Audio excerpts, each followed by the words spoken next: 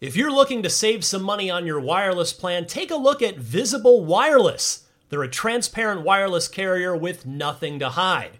If you haven't heard of Visible, well, now you have. They're the wireless carrier that's making wireless visible. It's in the name. Switch to Visible, where you can get a one-line plan with unlimited 5G data powered by Verizon for just $25 a month, taxes and fees included. One-line wireless, just $25 a month with taxes and fees included. That's unlimited 5G data powered by Verizon. Switch now at Visible.com. You shouldn't judge a book by its cover, but you can judge a company by its name, like Visible, the wireless company making wireless visible. Monthly rate on the Visible plan. For data management practices and additional terms, visit Visible.com. Contained herein are the heresies of Radolf Burntwine, erstwhile monk turned traveling medical investigator. Join me as I uncover the blasphemous truth of a plague-ridden world, that ours is not a loving God, and we are not its favored children. The heresies of Radolf Burntwine, coming January 2nd, wherever podcasts are available. This is Steve Downs, the voice of Master Chief, Sierra 117, and you're listening to Podcast Unlocked, the world's #1 Xbox podcast. Now, finish this fight. Master Chief, out. What's happening, friends? Welcome to Podcast Unlocked. It's episode 454. That is a palindrome. This one for July 28th, 2020. I'm Ryan McCaffrey, joined as always by Miranda Sanchez. Hello. And special guest, welcoming him back here, Cicero Holmes. Good to see you, my friend. Palindrome, bam, for everybody. Nice. All right. There. I like it. Right. Destin Legary and Brandon Tyrell on assignment this week. They're figuring out a bunch of other future coverage things for IGN. So happy to have Miranda and Cicero joining me. There is plenty to talk about. Before we get rolling, I want to say a quick thank you to everybody who watched our live coverage last week. We had tremendous numbers, just great tune-in numbers. Thank you to Paris Lilly for coming in and adding some awesome enthusiasm and knowledge and expertise to our panel. It was great to have him. And yeah, like I said, Cicero's back. So the Discovery Debrief podcast, all of your Star Trek fan needs and desires get discussed there at DSC Debrief on Twitter. Cicero, anything else you want to plug at the top before we get rolling? Put respect on its name. Yeah, we're getting ready for Lower Decks in less than a month, and then Discovery Season 3. Other things that I want to plug: Rivals of Waterdeep, my D&D show, D&D show that I do with also friend of the show, Sharif Jackson, and a whole host of other people. Check them out on Sundays at twitch.tv/D&D, Sundays at 1 p.m. Eastern. Actual play tabletop D&D podcasts that you get to watch and see people play and do stupid voices. Awesome. Oh, good times. All right. So obviously the showcase was last week. We've been waiting for that moment for many, many months. And I kind of wanted to revisit this with you guys before we get into the rest of the news for the week. Because I think, we had a live show last week, which is fun because it's immediate, in the moment reactions. But, it's good to sit with things too and kind of think about it more as time goes on. And I've certainly kind of evolved my thinking overall on the showcase. I'm still super happy with it, but I did want to kind of circle back and pose a couple of questions to you guys. So Cicero, I'll go your way first. So how do you feel about the showcase now that you've been sitting with it for a while? You know what? I kind of feel very similar to the way I felt prior to the showcase, and it only confirmed the feelings that I had going into the showcase as well, which is that it's all about Game Pass. Yeah. And the thing that Microsoft didn't necessarily have to worry about me as a consumer. I'm already in the ecosystem. I already have Game Pass Ultimate. I was already planning on buying a Series X. So all of those things worked out in my favor. but whether or not they did enough to get new gamers, to entice new gamers to the console and the platform, the ecosystem. And honestly, I think that's how the conversation should really be described, as the ecosystem of Microsoft and Xbox gaming going forward. And whether or not they did enough to entice new gamers to subscribe to their ecosystem is up for debate. Miranda, how about you? Where do you feel now a few days later? So I completely agree with Cicero. Like, I personally enjoyed it. Obviously, we do have Game Pass. We are connected, but completely building on that point, I don't think that they really offered anything that would pull people in who aren't already interested. There wasn't any snappy game that was just like, man, you got to get this. Like, there are hints of games that I think they will have in the future that could be that. Avowed, but Fable. Yeah, exactly. Avowed's like the big one that I'm thinking about, actually. Because Fable is kind of known quantity, and we love Fable. But for the people who maybe don't necessarily care about the humor of Fable, like Avowed could be that showcase game that Microsoft will really want to lean on in the future.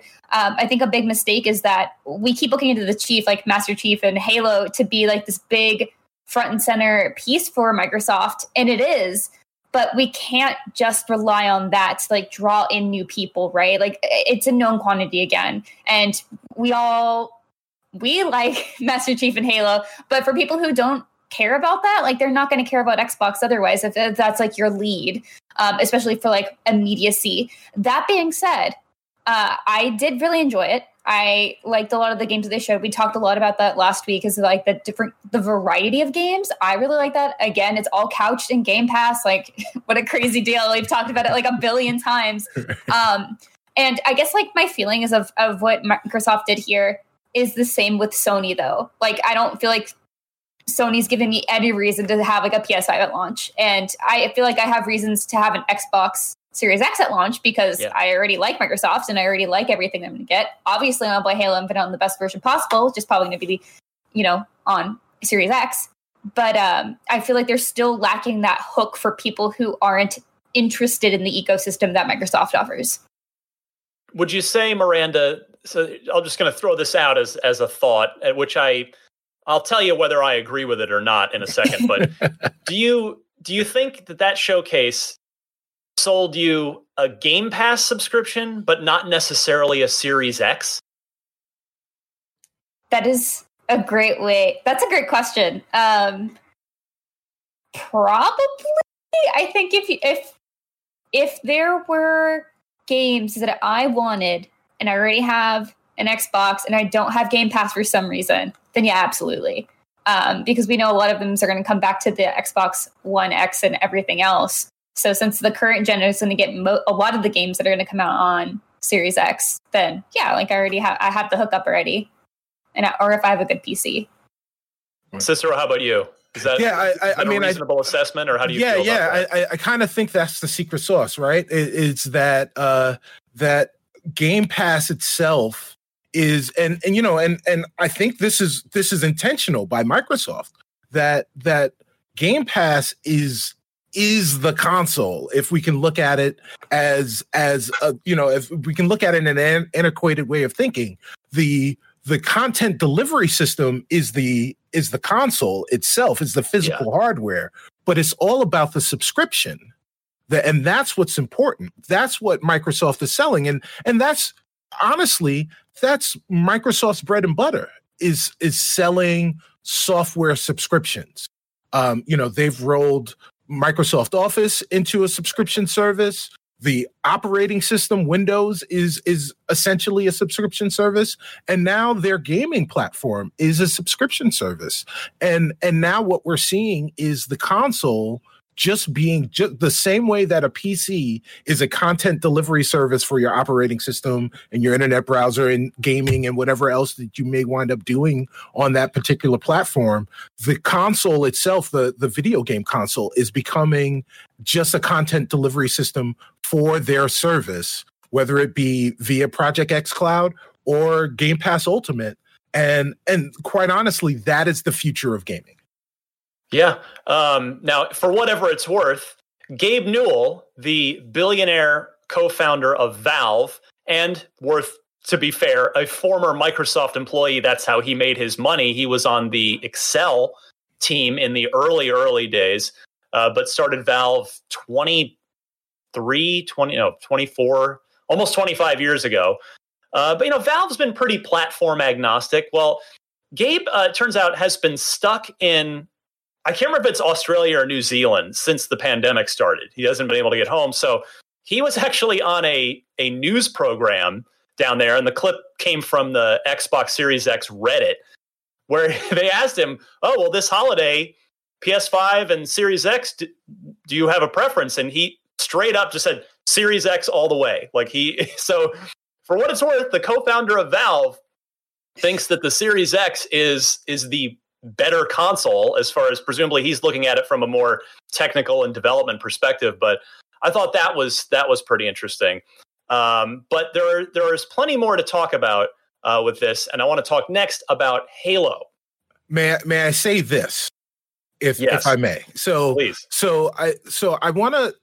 I've come up with an analogy between the two philosophies. Game Pass, Microsoft and Game Pass is like Netflix. You buy the service, and there's going to be a lot of content on there. You're a TV watcher, you're a movie watcher, you get Netflix, and there are some terrible shows on Netflix. There are some fantastic shows on Netflix, but most of the stuff is kind of in the middle. It's, if I want to watch something, I'll have something to watch. Sony is more like the Criterion Collection. There are very few fantastic, options and movies that are available, but you have to pay a premium for them. They're phenomenal, but you may get one or two a year, and that's it. Yeah. So if you are a capital G gamer and you just want games to play, this is where Game Pass shines, because it just provides you the opportunity to play lots of games in the middle. That AA, we bemoan the loss of that AA, game space, whether it was either indie or it was AAA, super expensive games. And Game Pass gives the space for those games in the middle, guys. Yeah. Like that is the place where we're going to see new titles that can become giant tentpole franchises. And that's the brilliance of the service, and I'm so glad it's here. Yeah, I have seen some very strange, let's call it mental gymnastics by, again, like the loud minority, super zealot fanboy corners of the world that are very much not the majority of people, that have somehow tried, I've seen this over the last several days since the showcase happened, of trying to basically say that Game Pass was a bad thing and that they'd rather just pay $60 for the masterpiece class Sony games, as if those are mutually exclusive things. Right. Like if Sony, if they wanted to make a business case for it and build their business around it, Sony could launch PlayStation Pass tomorrow if they wanted to, and have all their amazing games in it. And, if they find a way that works for them financially, they would do it. And Microsoft, if Game Pass would still exist if there were Sony first-party quality games out today, and hopefully those games are going to exist in the future, whether it's Avowed, whether it's Everwild, whether it's Fable, whether it's all of the above, hopefully. Right. But that's been a very ridiculous argument I've seen going around, that those two things can't coexist together and be the same thing. So yeah, I don't know. It's very odd for me sometimes. Okay. You. Sorry to derail you. No, it's great. I mean, it's a good thing to talk about, because I mean, yes, it's true.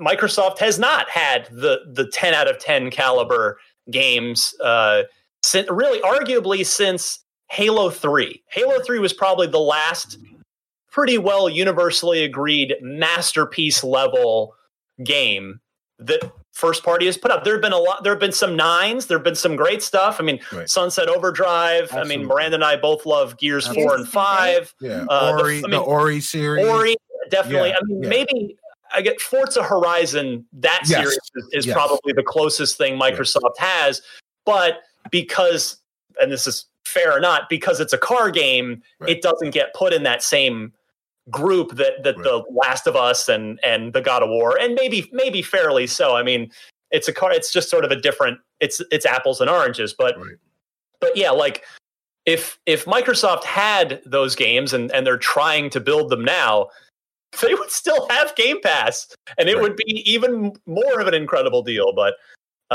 anyway, so my next question for you guys. So Miranda, you and I got to see Halo ahead of time, really in a vacuum, and it was just our reaction to it. We talked about it a little bit on the show last week live.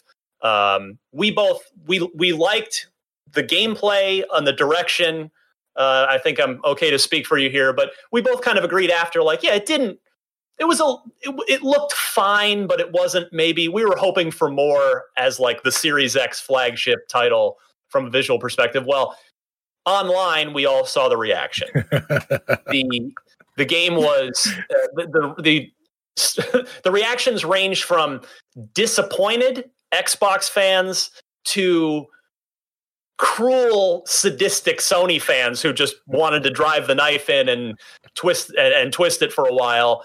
And the truth probably lies, as usual, somewhere in between. So I bring this up to say, and I'm going to go to Cicero first here, deserved or not, does Microsoft now have a Halo problem with the Series X? Deserved, yes, because they knew what they were going to showcase. Yeah. But I think it's a problem. It's an overblown problem, in my opinion, because we're still 5 months removed from the launch of this title potentially, and we've got, as they've already said, we've got at least 4 more of these showcases for which they can use, for which they could use 1 or 2 or all 4 of them to highlight the benefits of Halo Infinite. So, I think it's the fact that the internet is really thirsty. So they underwhelmed, definitely. Definitely didn't come out and do the types of things and wasn't as evocative as some of, again, the tentpole games and franchises from Sony. But at the same time, this is just the internet starving for something to talk about and something to argue about. We've been starved for sports. We've been starved for games. And now here's an opportunity. We've seen a thing that everybody was very much anticipating. And there's a lot of nuance in this generation in terms of what next gen means from this generation. The same thing that happened at the beginning of the last generation, where it was like, oh, well, how can I tell between 1080p and 4K? And it's hard to really show that. It was with the HDR and the half step that we actually got to see a difference. Things are brighter, and so now with that nuance, there's just a lot of conversation. But I remain confident that the Xbox team and 343 will come out with showcases and show more about why you should be excited for Halo Infinite in November. Miranda, does Microsoft, deserved or not, have a Halo problem now? Some people for sure. I mean, I think it's totally deserved for people to be disappointed. Like as you mentioned, when I came out of that, I was like, whoa, grapple shot's really cool. But also,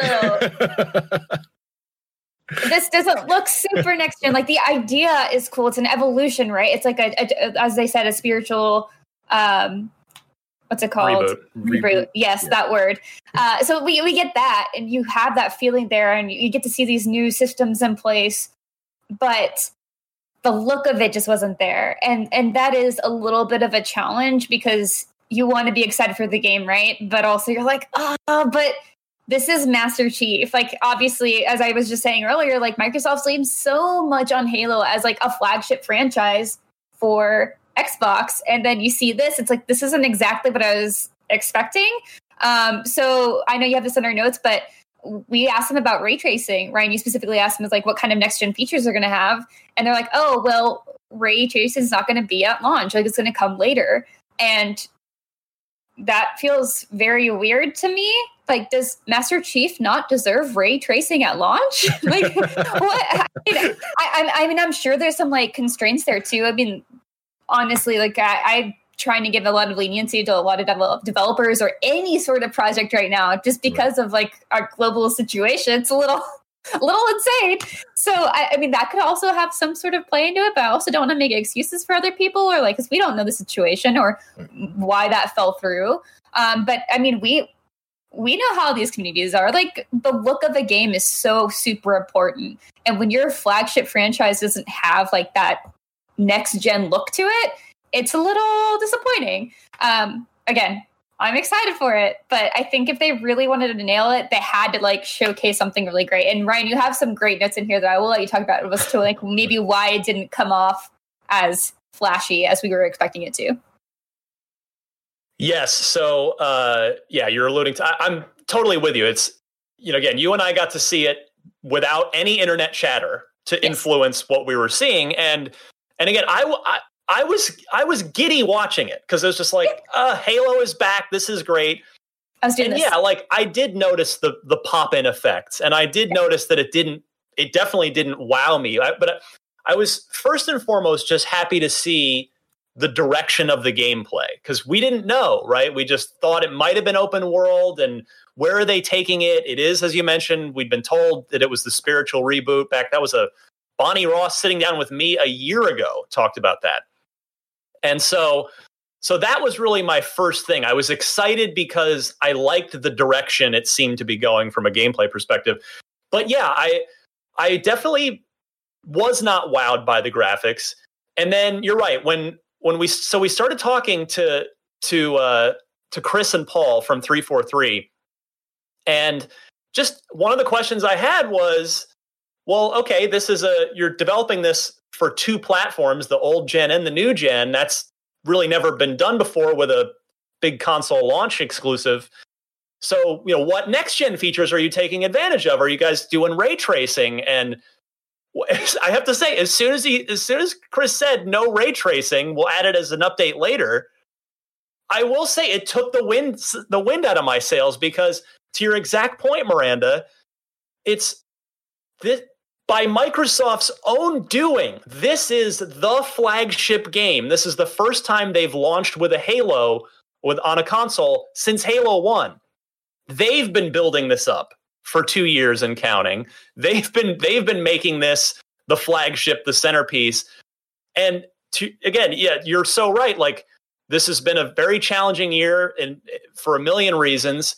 And game development's hard, and developing for a new platform at launch is hard, and trying to do that from home unexpectedly 80% of the way through the project just compounds the difficulty. But I just don't understand how you don't have every bell and whistle that the Series X is capable of on display on day one in that game.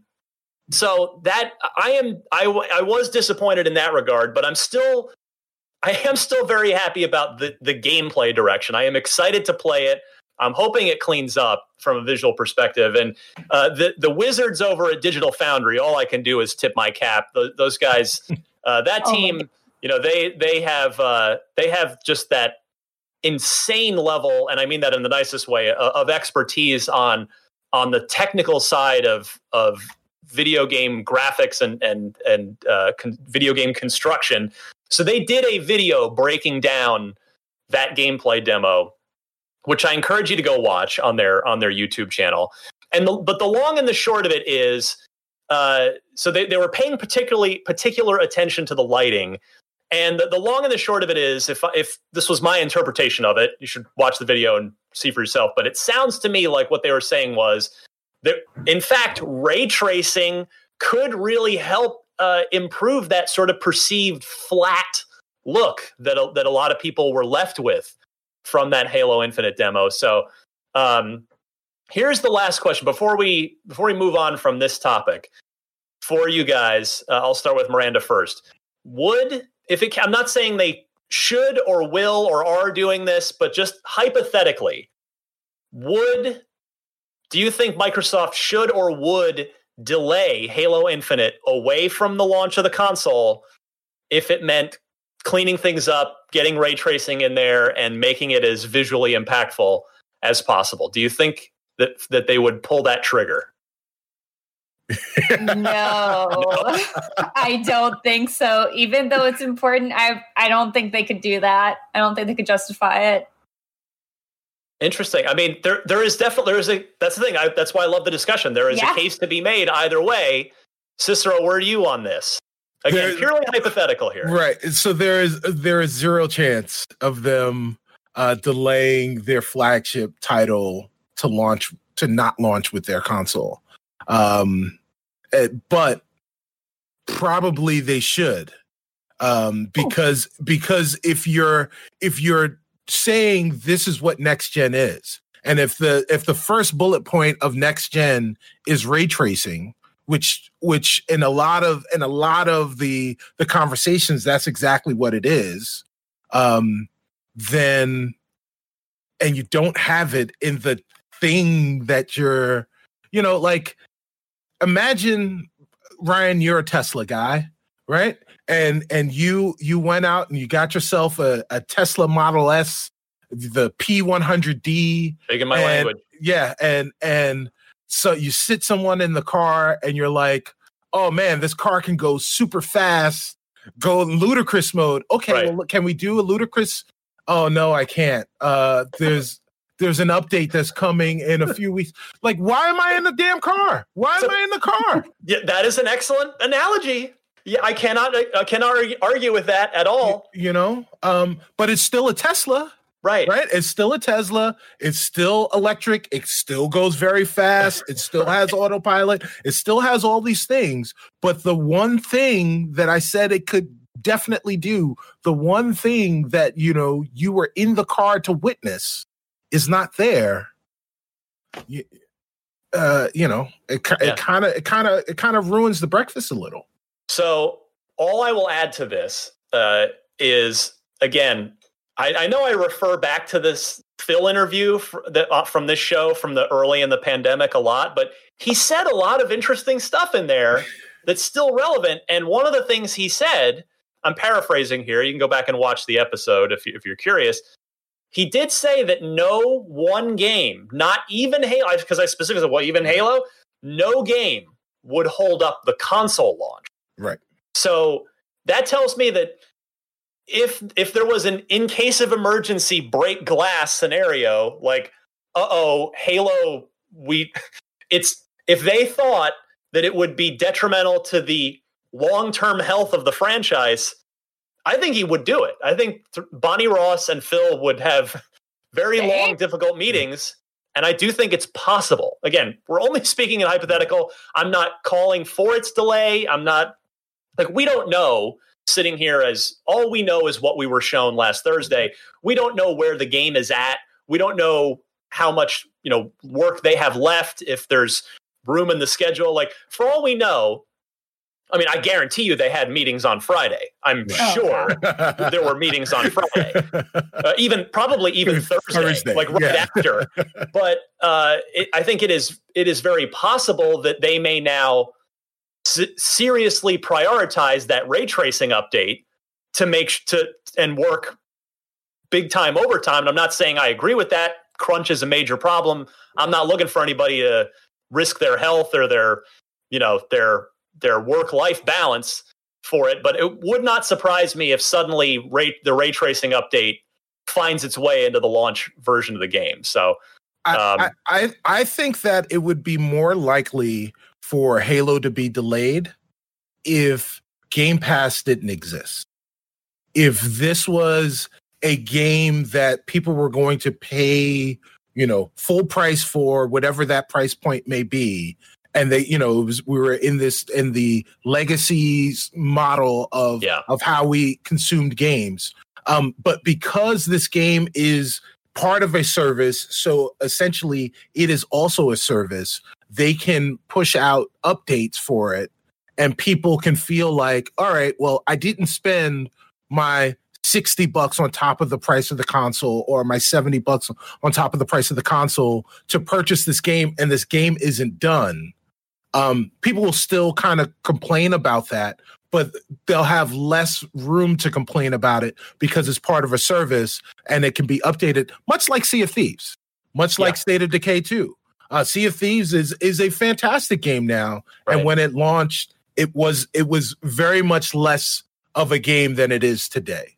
And Halo has less leeway to do that, but they given themselves some grace with the way that they're pushing that content out.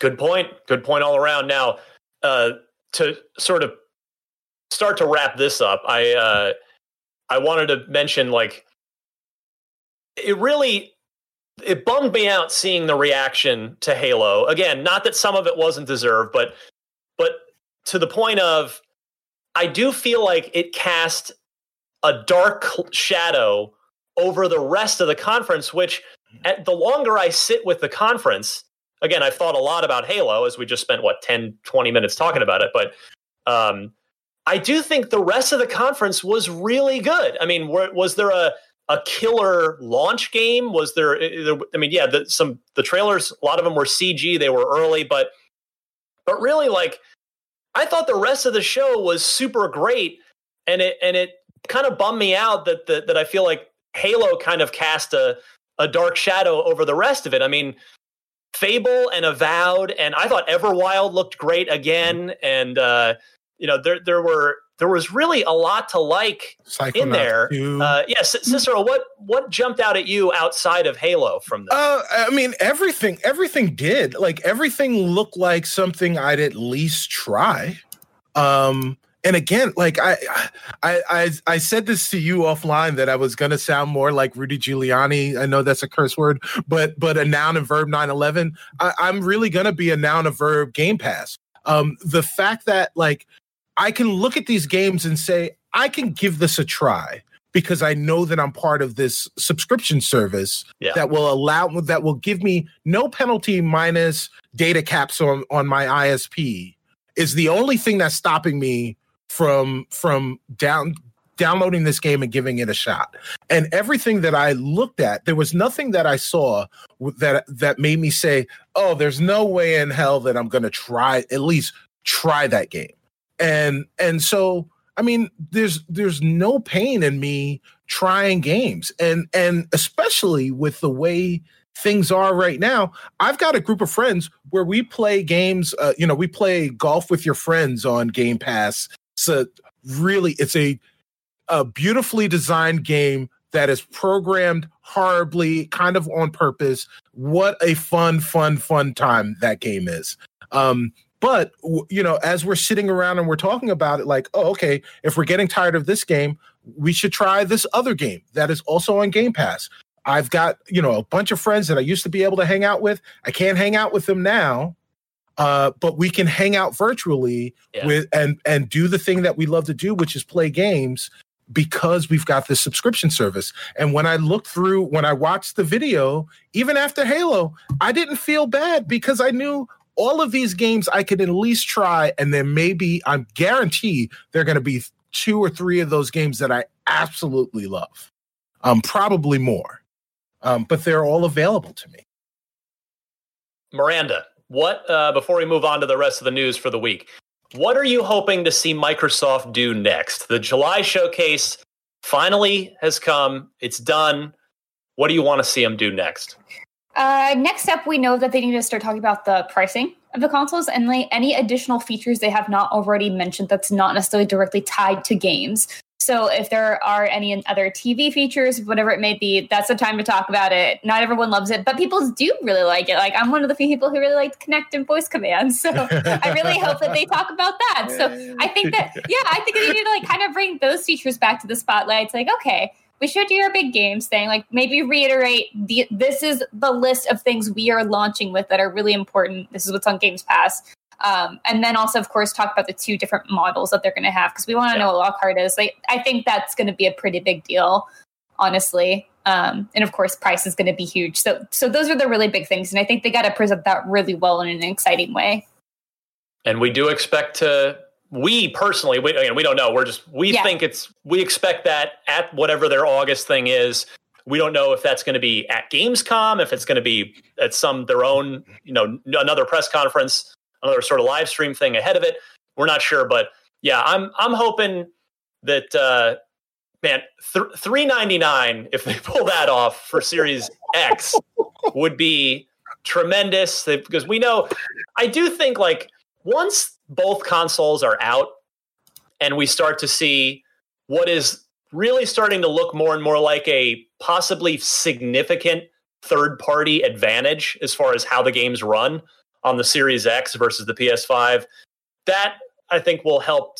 And I'm sure Phil and the team know that. They know like, okay, well, stuff's going to look and run better on our platform. So that's going to, the conversation should calm down in the long run. But yeah, it'll be interesting to see. But I'm just going to say, like, Phil, give me that $399 Series X, and let's go with the One X discontinued $249 on the Series S. I've word is it's aggressively priced, so we'll see what happens. Yes, that would be like Predator level aggressive.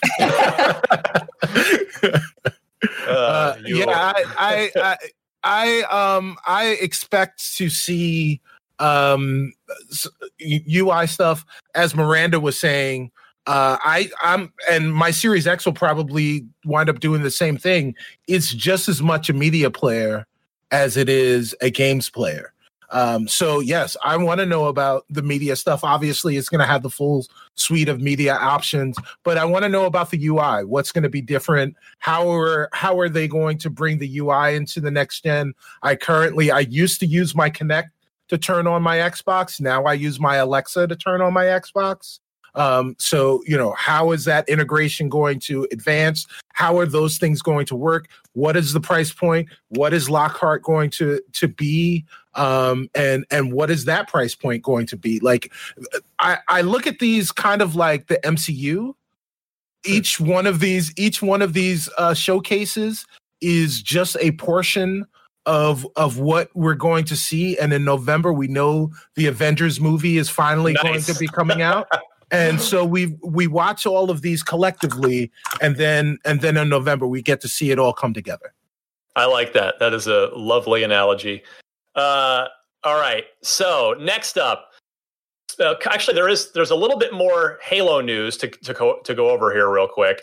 One, the design lead Jerry Hook confirmed that yes, as promised, split screen co-op will be returning. Though it's going to be 2-player split screen. The game does support 4-player co-op, but only 2 per screen. So you'll need, if you want 3 or 4 player, you'll need at least 2 Xboxes there. So just a sort of a public service announcement. I don't know. Is there anybody in your house that you're going to be co-oping with, Cicero? Yeah, I'll probably wind up playing with my stepson if he's still here. He just graduated from college. He's getting ready for grad school. So if he's still here and I haven't kicked him out of the house yet, I'll probably play split screen with him. But yeah, like nobody plays 4-player split screen games anymore, even though like the screen real estate is larger now than it's ever been. But like it just doesn't happen. Like, I guess you can do it on Mario Kart on the Switch if you broadcast that up, blow that up. But that's kind of a thing of a bygone era. But having local co-op split screen is going to be cool. I wonder how much that's going to be used. Are you going to be using it? You and your wife? No, I mean, I'm the only one. My daughter's a little young for Halo, so there won't be any split screen going on here. Start early, man. But I will say, like, a lot of us do have fond memories of. Well, for a lot of people, for me, it was the early part of my career at Official Xbox Magazine. But a lot of people, I to this day hear from where they're like, man, the 4-player Halo split screen multiplayer in my college dorm was the best. So, but you know what? These days, like all the dorms are wired up, so you could just have 2 consoles, couple of TVs, and you got plenty of action going on there. And then just this thing, I feel like this next thing I'm going to mention, it's already dead, but just in case, just to make sure it is completely squashed and it has no life left in it. There was, because you never know out there, there might be like some friend that tells you, man, no, this is totally true. I swear it's not true. There was a bogus rumor started after the showcase that multiplayer for Halo Infinite wouldn't ship at launch, that the multiplayer would come later. 343's Brian Gerard, who, by the way, goes all the way back with Halo. He was at Bungie back in at least the Halo 2 days, if not sooner. Brian Gerard took to Twitter to say, quote, "Nothing to see here, folks. This is not true." So just, if you've heard it from somebody, no, there will be multiplayer there with you at the launch of Halo Infinite. Well, right, that would be a thing that they would have to. Yeah, they would have to delay the game if there was no multiplayer. Yeah, you can't. I don't think you can get away with shipping Halo, any Halo ever for any reason without. I mean, I guess ODST, but even that ship with Firefight. Right. So yeah, you got to do it. It's synonymous. Next this week, Miranda, a white a white next-gen Xbox controller with the share button on it. A picture of it surfaced. Somebody went to a party, and there it was. They took a picture of it. That came, so the source on that was on Reddit, and I saw it. A lot of people, it went around on Tom Warren from The Verge. It went around on his Twitter. So, Miranda, I don't know if you've seen this, but what do you make of it? I have seen it. It's weird because the thumbsticks and everything are black. Like, the coloring looks wrong to me. Like, it doesn't look like it was designed properly. So I could see if this was just like some tester, or some people are saying prototype. Like it could be, a prototype. It could be like 3D printed. Like, there's a lot of things here that could be up. Also, what are you doing at parties? Excuse me? It looks weird to me just because it doesn't have like that cohesive design to it. But I mean, if it's a white controller, that'd be nice to have another option. I think if maybe the Lockhart is a different color, it could be cool. Yeah, that's one theory. Cicero, did you see this thing? Yeah, I did. In other news, giraffe have feet. So like, the Lockhart is going to be white. This controller happens to be white. You're very confident. Well, I mean, that's all the images that we've seen so far are, this smaller those are version. Mock-ups, though. Well, they are, but I mean, there are lots of mock-ups. So I would like to believe that the images that I've seen about the mock-up of the Lockhart are true. It's a little GameCube. Right. Exactly. Yeah. Like, I mean, it's just a I would love if it looked like that. Right. Yeah. It's just a smaller version of the Series X, colored differently, so you can immediately know which one is which. White is on brand for Microsoft. Half of their consoles have been colored that, so it's not out of the realm of possibility. And so, it's a white controller. It looks like an Xbox controller. As Miranda said, the coloring does seem off, so maybe it is a mock-up design of a controller from, coming up. Right. So also to point out, like, the original white Xbox One controllers that they have. So what looked off to me is because on those, it does have the black detailing, but like the actual Xbox button is black, and the top has like that top kind of rail that's black. So it kind of complements each other. It's not just a stark white with like some big round black spots on it, which I think looks fine. But it's like lacking some finesse to it, I guess is what I was thinking. Yeah. So I think those are design choices that Microsoft makes with their controllers, so that they have like, so on this controller, I don't know. Yeah, you can't see anything. The contrast is all off. So they came up with this two-tone thing, but if you remember originally, the original Xbox One controllers, they were all black. So, so there was probably some coloring consistency that they maintained when they had different color controllers that we just didn't get to see because they were black. And same with the Xbox Series X. these controllers are all black, so we can't see where they're going to be making stylistic contrasts with the controllers because we haven't seen different color controllers yet.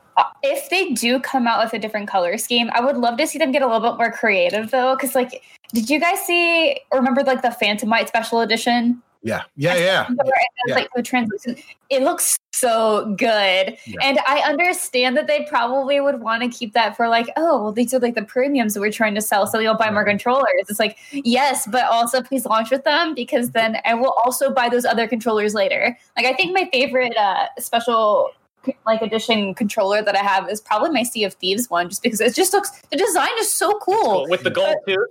Yes, I feel like you can still design something really cool for those launch editions without having to sacrifice having those special controllers in the future as well.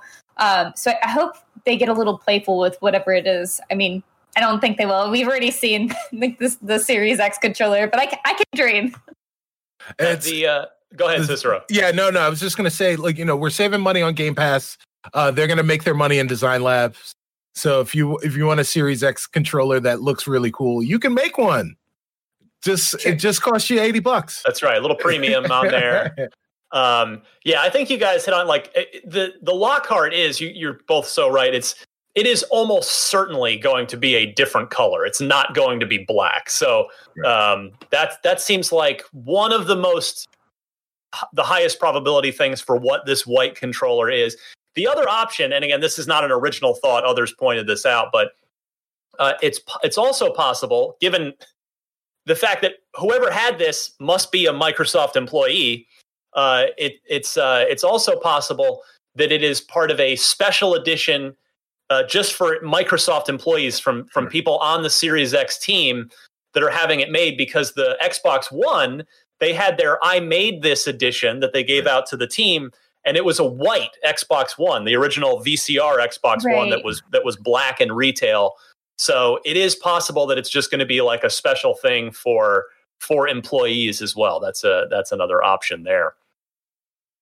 Next this week, Miranda, this will be up your alley as our resident Call of Duty expert. I don't know if you're also a Doritos expert. Oh yes, I am. So Twitter user The Gaming Revolution, that's at The Gaming Revo 3, posted photos of a Doritos bag with on the back of it. It had a double XP game promotion for what is alleged to be this year's Call of Duty game. And what's interesting about that is, the dates that are listed, but also the name of the game, which is listed on there as Call of Duty Black Ops Cold War.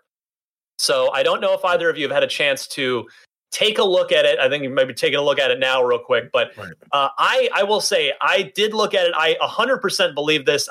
This does not seem like a Photoshop fake thing that somebody made. I do suspect this is probably a real bag that somebody got their hands on.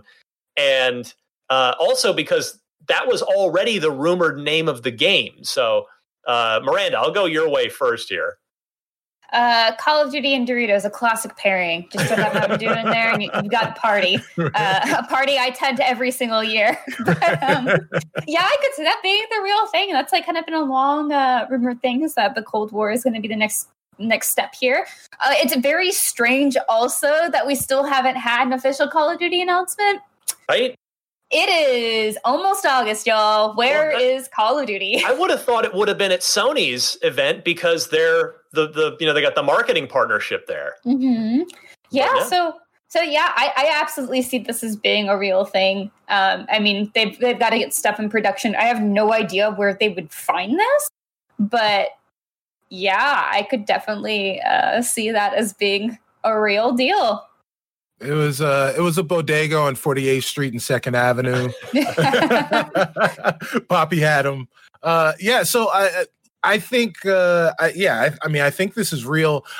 When this story came up, it made me think about the fact that we haven't heard anything from Activision at all in this strange summer.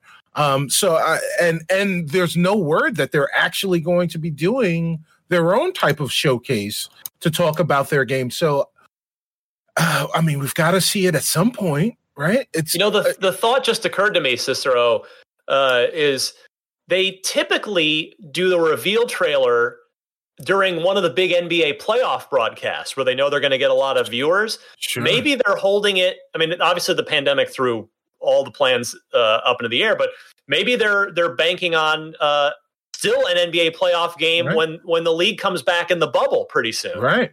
Yeah, so it could happen. It definitely could. I mean, yeah, that the Venn diagram of NBA fans and Call of Duty fans is basically a circle. So yeah, I mean that does kind of make sense. So now also the bag says, if we're believing that this is a legitimate bag, which all three of us do so far, the bag says the promotion starts October 1st.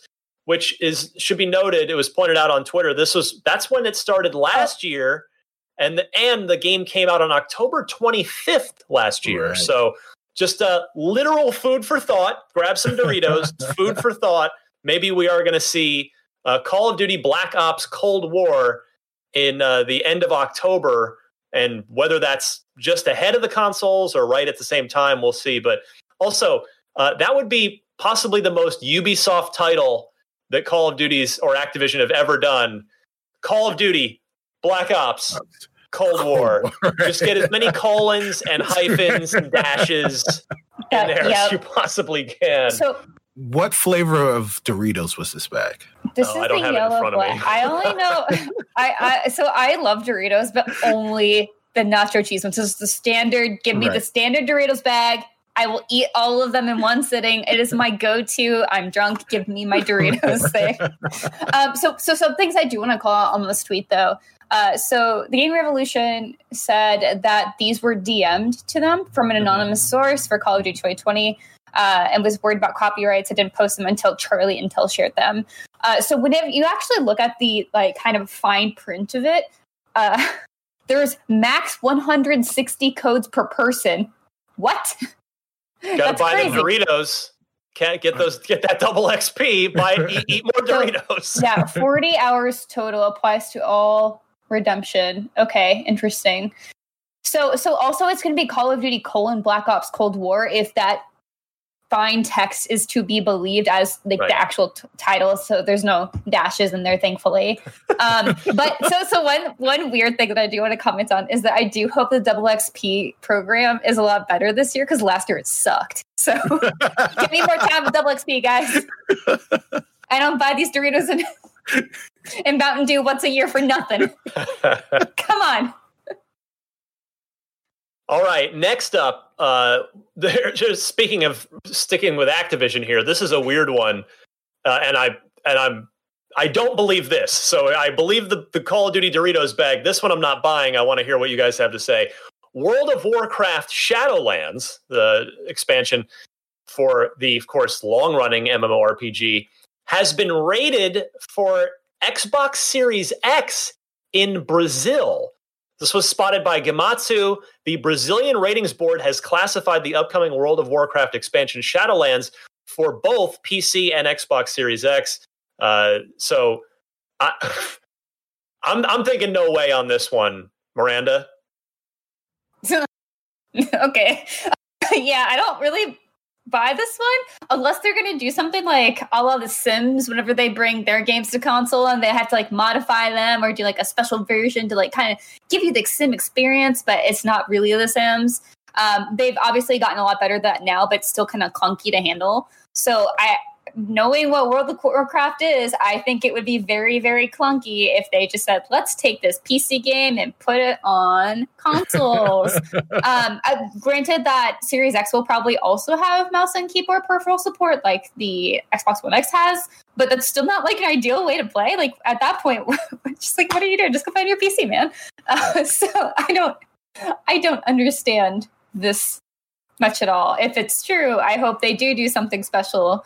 Like I said with Sims, I remember they did this cool Sims Pets version, and it was a very specific modified version for consoles, and I think that's a better way to adapt it rather than just trying to force a PC game on there that is very much optimized for PC, mostly because of the control schemes to a console, which has far fewer buttons.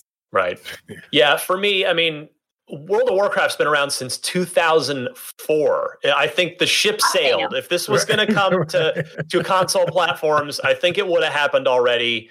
So I'm not buying this one. Cicero, where do you stand on this one? Well, I've been team for the Horde for a long time, but I've only been playing on console for the longest. So I'm waiting for this. I've been waiting for this since. Really? No, not at all. I was like, what? Yeah, like you said, Miranda, I mean, mouse and keyboard support is something that may be available, will most likely be available for the Series X, just like it is for the Xbox One. But why bring mouse and keyboard support to a console for a game that's been around for a decade and a half? If you're a fan of that game, you probably already have a PC that you can play it on. Except if they bring it to Project xCloud, and then you can start playing it in all sorts of weird places. But I'd have to put a tinfoil hat on. You guys, really can we put our tinfoil hats on for like a split second? I have a crazy theory. Okay. So what if Microsoft comes out and it's like, hey guys, we know you heard about this weird Warcraft thing. By the way, we are optimizing it. So you know how the Switch is a handheld, but also home console, but it's mostly home console, but can be handheld. What if they're like, hey, consoles are pretty much PCs, but this one's all so close to a PC that it might actually be better than your PC. So we're partnering with Valve to put Steam on Series X, and you can just plug in some mouse and keyboard, and then you got a PC. But it's also a home console, which are really similar, pretty much the same thing. But if you really want to just use this instead, you can play Dota on Xbox Series X. Oh my god! I would be, that's so weird. That's a comfy tinfoil hat. That would be. I would happily wear that one. I've been stuck in this apartment for a long time. I just want to put my thoughts out into the world. I'll put it in my journal later. I'll be fine. Oh my goodness! Yeah. Well, we'll see if anything. I mean, keep it in the back of your mind. But I'm not buying this one. But hey, stranger things have happened. You never know. Finally, on the news front this week, before we move to the loot box and the unlocked block trivia, we've got about 14 minutes left in the show. Xbox Games with Gold for August, from the first all August long on the Xbox One, is Portal Knights. And then from the 16th to the 15th of September, we have Override Mech City Brawl. From the 360, but compatible on the Xbox One. From the first half of August, you have MX Unleashed, if you like your dirt bike off-road racing action. And then if you like your Earth decimating, or I guess it's to say Mars decimating first-person shooter action, from August 16th to the 31st, from the 360, but compatible on the Xbox One. Red Faction 2, which is a pretty well-regarded old Red Faction game. Of course, the geomod technology where you could deform the environment there. So we'll see. Guys, I wonder, a lot of chatter about, is gold going to go away and will it all fold under Game Pass? So I wonder if that happens, what happens to games with gold? Will that continue or not? Yeah. I mean, why not? Game Pass has been around for 2 years now, and the gold games are still around. Ultimate has been around for a year, and games with gold is still a thing. So, yeah, why not? I think if they do fold it into Game Pass, though, I don't think it's really necessary. Because then if you're already paying for that subscription, it's just we don't need to offer you something extra to validate having this because you're already paying for everything. So, but I do like that it has Xbox 360 support still. It just makes my heart a little happy. It's just aw, I love the Xbox 360. I mean, you figure when Microsoft goes to publishers with that stuff and say, hey, we would love to have you in games with gold. How about this older 360 title that is compatible? That's probably a net win for most publishers because it's renewing interest in the game, and if it's a franchise, then renewing interest in the franchise. So, I mean, in the case of Red Faction, I mean that's all owned by THQ Nordic now. So, if they decide to maybe they might be spinning up a new one.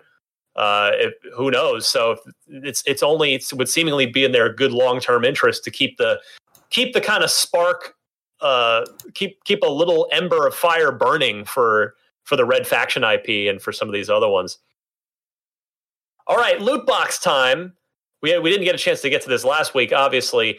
This one's very on point. It came via Twitter from a listener named Gary Diaz.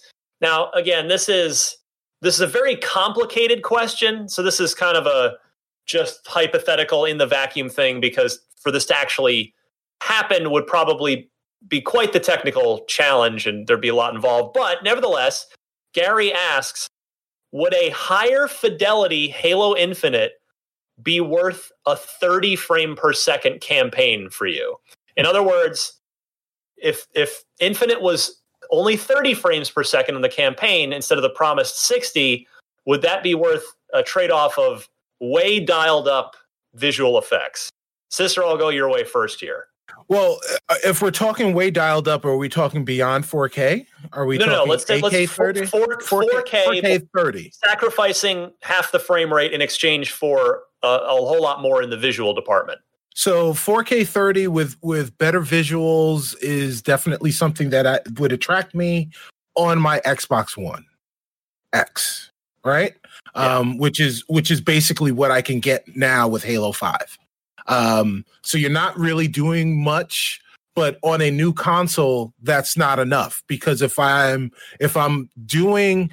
got a console now that can max out the performance, why am I spending hundreds of dollars, probably more than $399, Ryan, for a better console that will give me my flagship game at the same fidelity, at the same frame rate as the previous highest version of the consoles, the high tier console.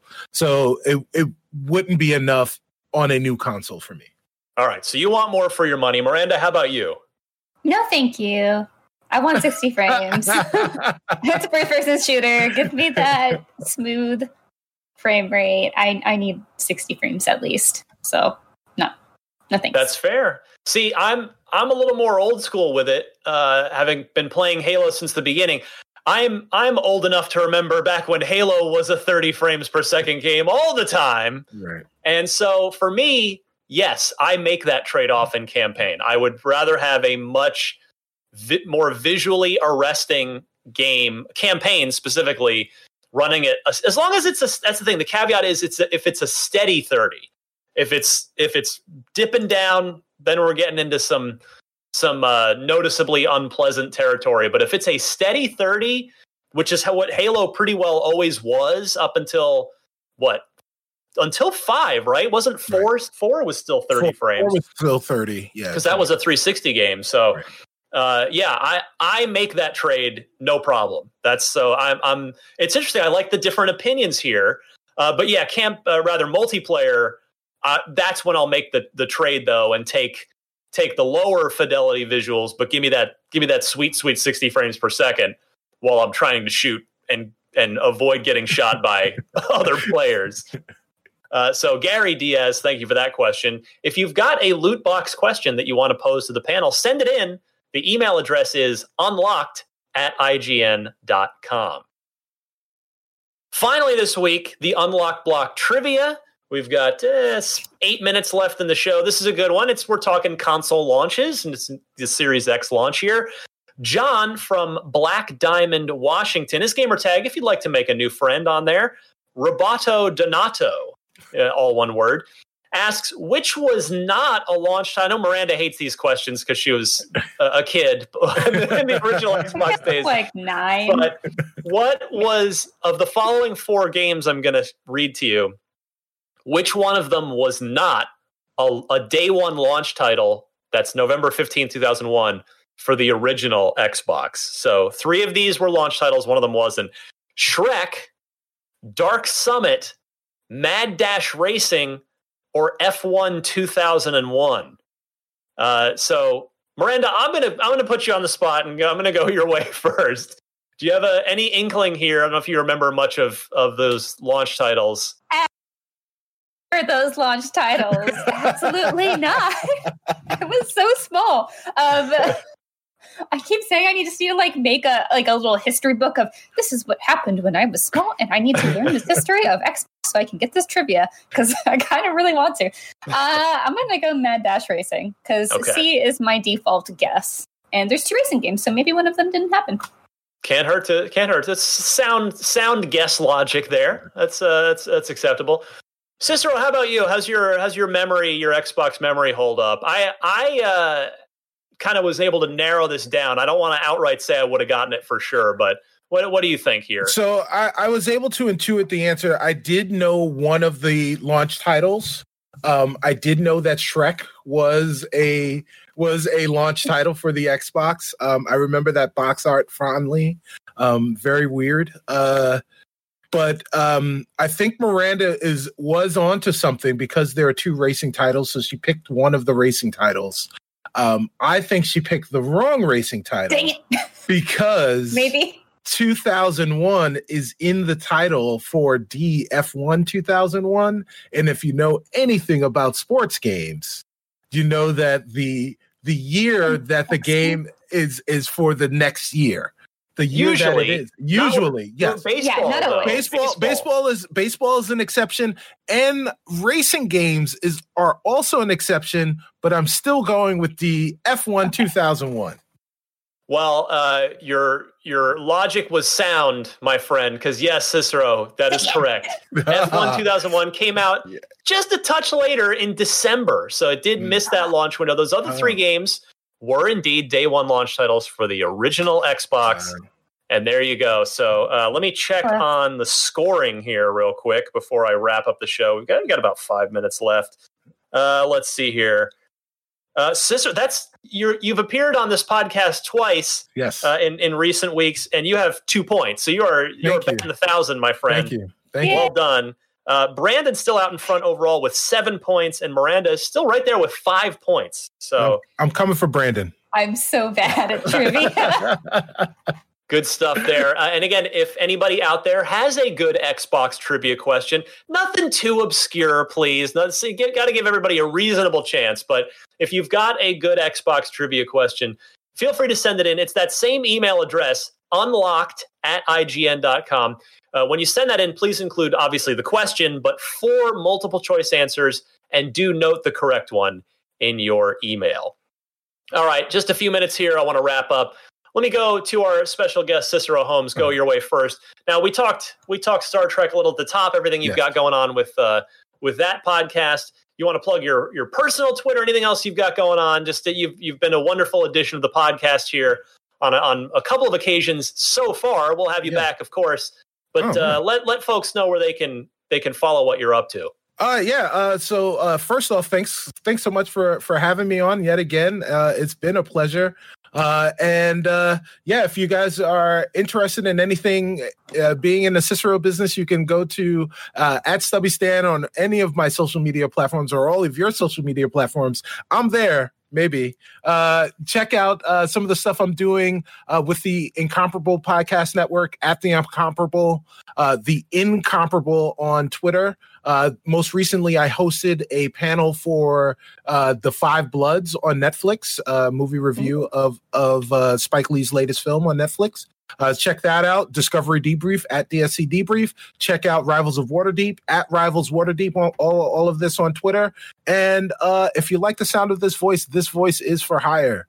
So check out some of my information on my social media platforms. You can find out where you can contact me.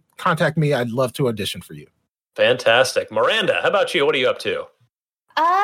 I am doing a lot of planning and Animal Crossing work for guides, so please use IGN Guides if you can. Other than that, you can find me at Havoc Gross, and it's Havoc with a K, on Twitter, Instagram, and everywhere else, including Twitch.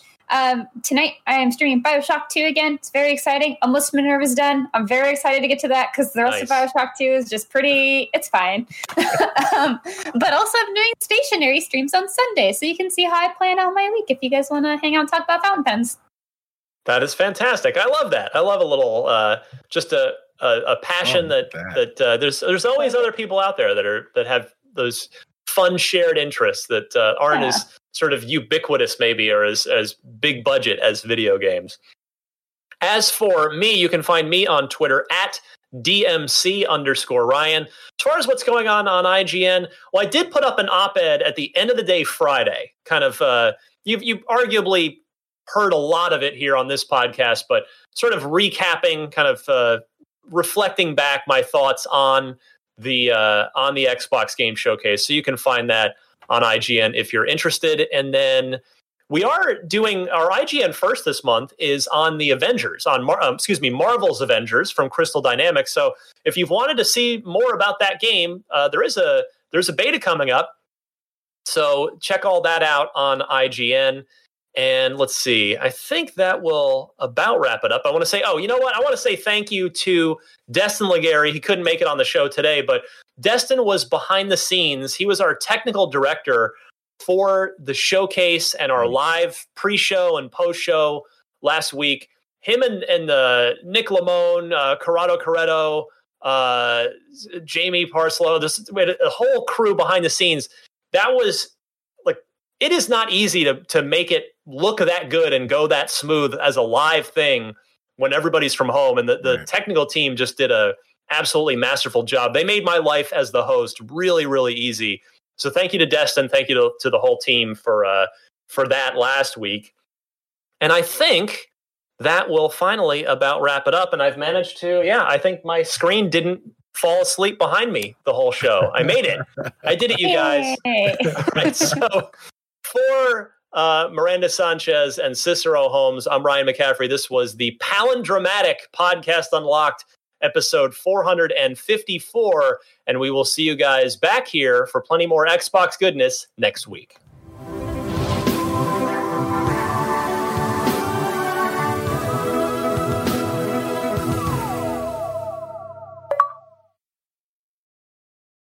Hey there, this is Justin Bartha. I made a funny new podcast, King of the Egg Cream. It has the greatest cast in the history of podcasts with actors like Louis Black. I'm torn by my feelings for two women. Bobby Cannavale. You can eat it, or if someone hits you, you can put it on your cut. Melanie Linsky. I wonder what these marvelous things are that look just like boiled chicken feet. Jason Ritter. I can break things and pick locks and kill people. Michael Stuhlbarg. The whole point is to inspire people that they should make themselves better. Ari Grainer. No, don't whet its appetite. What are you, an idiot? Me, Justin Bartha. That's not just any egg cream, that's a Lemke's special. And all narrated by the hilarious Richard Kind. This is the story of Harry Dalowitz and how he rose from nothing to become New York's King of the Egg Cream. So if you like funny true stories, come listen to King of the Egg Cream, available wherever you get your podcasts.